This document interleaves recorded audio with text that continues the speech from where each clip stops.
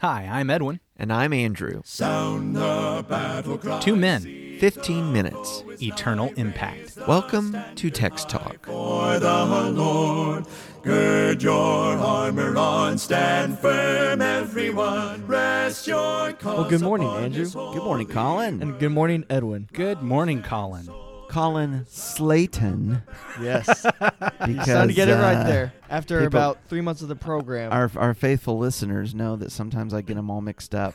Clayton, But, Schlayton, Slayton. Layton. Yeah, but everybody who didn't listen yesterday has no idea why you're making a big deal today. Well, listen, the important thing is get the name right. Yeah, that's true. Get the name right. And look, who knows, between now and the time it airs, I may correct it for yesterday's anyway. And folks will be like, why is Andrew making a big deal? Well, no, I love your corrections, too, because I'll be talking all along, and then your voice will cut in. Colin Slayton. Nobody said I would. Wonder what Andrew said there. Nobody said I'm the best sound engineer, but I am the sound engineer. You are the sound engineer. Anyway, all right, running out of time. Let's So get we're on to looking Psalm at 101. Psalm 101 today, and I'm reading from the New King James Version of the Bible, Psalm 101, a psalm of David. I will sing of mercy and justice. To you, O Lord, I will sing praises. I will behave wisely in a perfect way. Oh, when will you come to me? I will walk within my house with a perfect heart. I will set nothing wicked before my eyes. I hate the work of those who fall away. It shall not cling to me. A perverse heart shall depart from me. I will not know wickedness. Whoever secretly slanders his neighbor, him I will destroy. The one who has a haughty look and a proud heart, him I will not endure. My eyes shall be on the faithful of the land, that they may dwell with me. He who walks in a perfect way, he shall serve me. He who works deceit shall not dwell within my house. He who tells lies shall not continue in my presence. Early I will destroy all the wicked of the land, that I may cut off all the evildoers from the city of the Lord. It is providential that we come to Psalm 101 while we have Colin with us for the summer as an intern in a training program. And the reason I say that It's because you don't think much of my program. Or me. well, we don't have video. Nobody notices that for all some the reason air quotes. notice that I use the air training. Wow, dude. Wow. I- I'm sitting right here. I don't know why I did that. The reason why is because when we started this, I know one of the elders asked for you to do with any of the young men who come in is to help young men develop a preaching philosophy. Yeah. What's the philosophy? I mean, that comes from, that was one of the things that would happen when folks in their college education for becoming a teacher, they were supposed to say, oh, here's my teaching philosophy, or here's what I think this job is about and what it's supposed to accomplish. I bring all that up because I think here in Psalm 101, we have David's kingship philosophy. We have him formulating and writing down, here's what it means to be king. Here's what I'm going to do as king. Here's my outlook for how my job is supposed to be done. And so this is what we're finding in these verses here, that kind of philosophy. And so, Colin, as you're working on your philosophy, it should sound somewhat like this as we're walking through this. You know, as we noticed, and I think you stated it yesterday in the psalm, that the word king is not actually used in this psalm like the other ones. Mm-hmm. But, you know, our focus this morning is talking about walking in with integrity of heart, being honest, or walking in honor of heart, or having moral principles. And you're about to say something. I'll let you go. Well, I was just going to say. I don't want to say much. No, I don't want to say something. You put me on the spot. No, Make no, it no. stop. Make it stop. I saw him leap forward. I think integrity is a fantastic word. I did notice in my particular translation, and this is the beauty of the different translations we read, the translators don't use the word integrity, but instead they use the word perfect over and over again, or blameless over and over again. That's what the New King James did with that word, where I think it was the ESV and a couple others used the word What does the New King James say in verse 2? perfect. I mean, go ahead and read the whole. Oh, yeah, sure. I will behave wisely in a perfect way. Oh, when will you come to me? I will walk within my house with a perfect heart. With a perfect heart. Okay. But then I have this marginal note, Okay. blameless. I see. And so throughout this psalm, they go with perfect, but they're letting me know it could be blameless. It could be blameless. Okay. And I think the idea there is that they're trying to capture a moral quality here, as opposed to the concept of completeness or wholeness in that respect. For me, as I'm looking at this, here's David giving us his philosophy of kingship. And where does it begin? It begins with this thing that Colin has brought up, the integrity of his heart. David's philosophy of kingship does not begin with, here are the laws I need to enact. David's philosophy of kingship does not begin with, here's the public policy that I need to have. Yes. David's philosophy of kingship begins with, here's the integrity, the blamelessness, the morality that I need to walk in my own house. Right. In my private dwelling, with my family, with of course for him, with the servants, he's the king. No, you're right. Integrity is that idea of who you are when no one's looking, who you are when no one's around. Mm-hmm. And that's certainly captured here in this idea of a perfect heart while in my house. Yeah. Yes. Recognizing that. So now let's take that to any and all jobs. Okay. I doubt that anybody who's listening to today's episode is a king. I doubt they're even a prince. Doubt they're a president, at least of a country. Doubt that they're a prime minister. I mean, maybe some of those guys have learned about Text Talk and they're faithful listeners. If you are, we'd love an email, texttalk@christiansmeethere.org. But I doubt that. But teachers, doctors, janitors, factory workers, car salesmen, all of these things, when we talk about what our role is in those professions, our philosophy needs to begin with, how do I act at home? Mm-hmm. How do I act at home? I need to be the right person at home, and that will produce the right person on the job. I need to be the right person in the integrity of my heart when I'm walking by myself. That will produce walking with others in a proper and appropriate way. There's a quality of integrity, and that is that my actions will match my words. My actions will match my heart. The disappointment that people experience when that doesn't add up, it's probably hard to overstate it.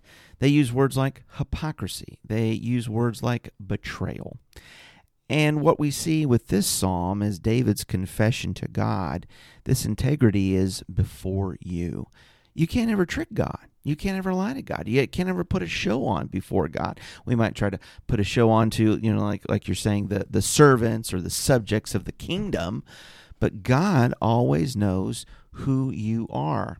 And so I admire in the psalmist this confession and profession about I want to have integrity, and I want to start at home and let it spill out, go out from there. I've recently been teaching about Proverbs with the junior high Bible class, and I tell you what, that's a really great study regardless. Proverbs is just about, where we live. But there was a recent lesson we were talking about the value of honesty and the importance of integrity. And a lot of the lesson came out of Proverbs chapter 11. And so when I was reading about integrity here in this psalm, I made that connection. Not just about the word, but thinking, okay, David is a king, and he is raising up his son Solomon to be king, and ultimately that's the one who will wear the throne. And then when you come to this book of Proverbs, so many of them were written by Solomon and his tremendous wisdom. Proverbs 11 verse 3, the integrity of the upright will guide them, but the perversity of the unfaithful will destroy them. Riches do not profit in the day of wrath, but righteousness delivers from death. The righteousness of the blameless will direct his way aright, but the wicked will fall by his own wickedness. The righteousness of the upright will deliver them, but the unfaithful will be caught by their lust. It's a lot of these same words from Psalm 101. The emphasis upon righteousness, blamelessness, and of course, integrity.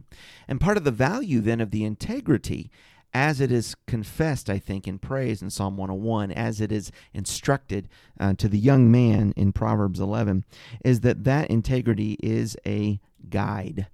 You begin with a dedication in your heart to God, to be true to God, and I will walk in your way, and I will be who I need to be in my house as well as publicly, and that is going to settle so many questions, and that is going to be a foundation in the hour of temptation that will guide you well.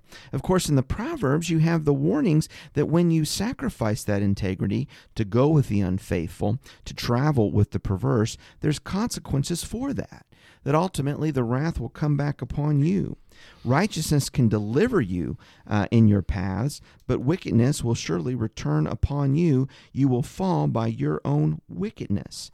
In this respect, integrity is not only a guide to us, but a guard to us, to shield us from the consequences of sin, to lead us to a best life now, because this is the life that pleases God today.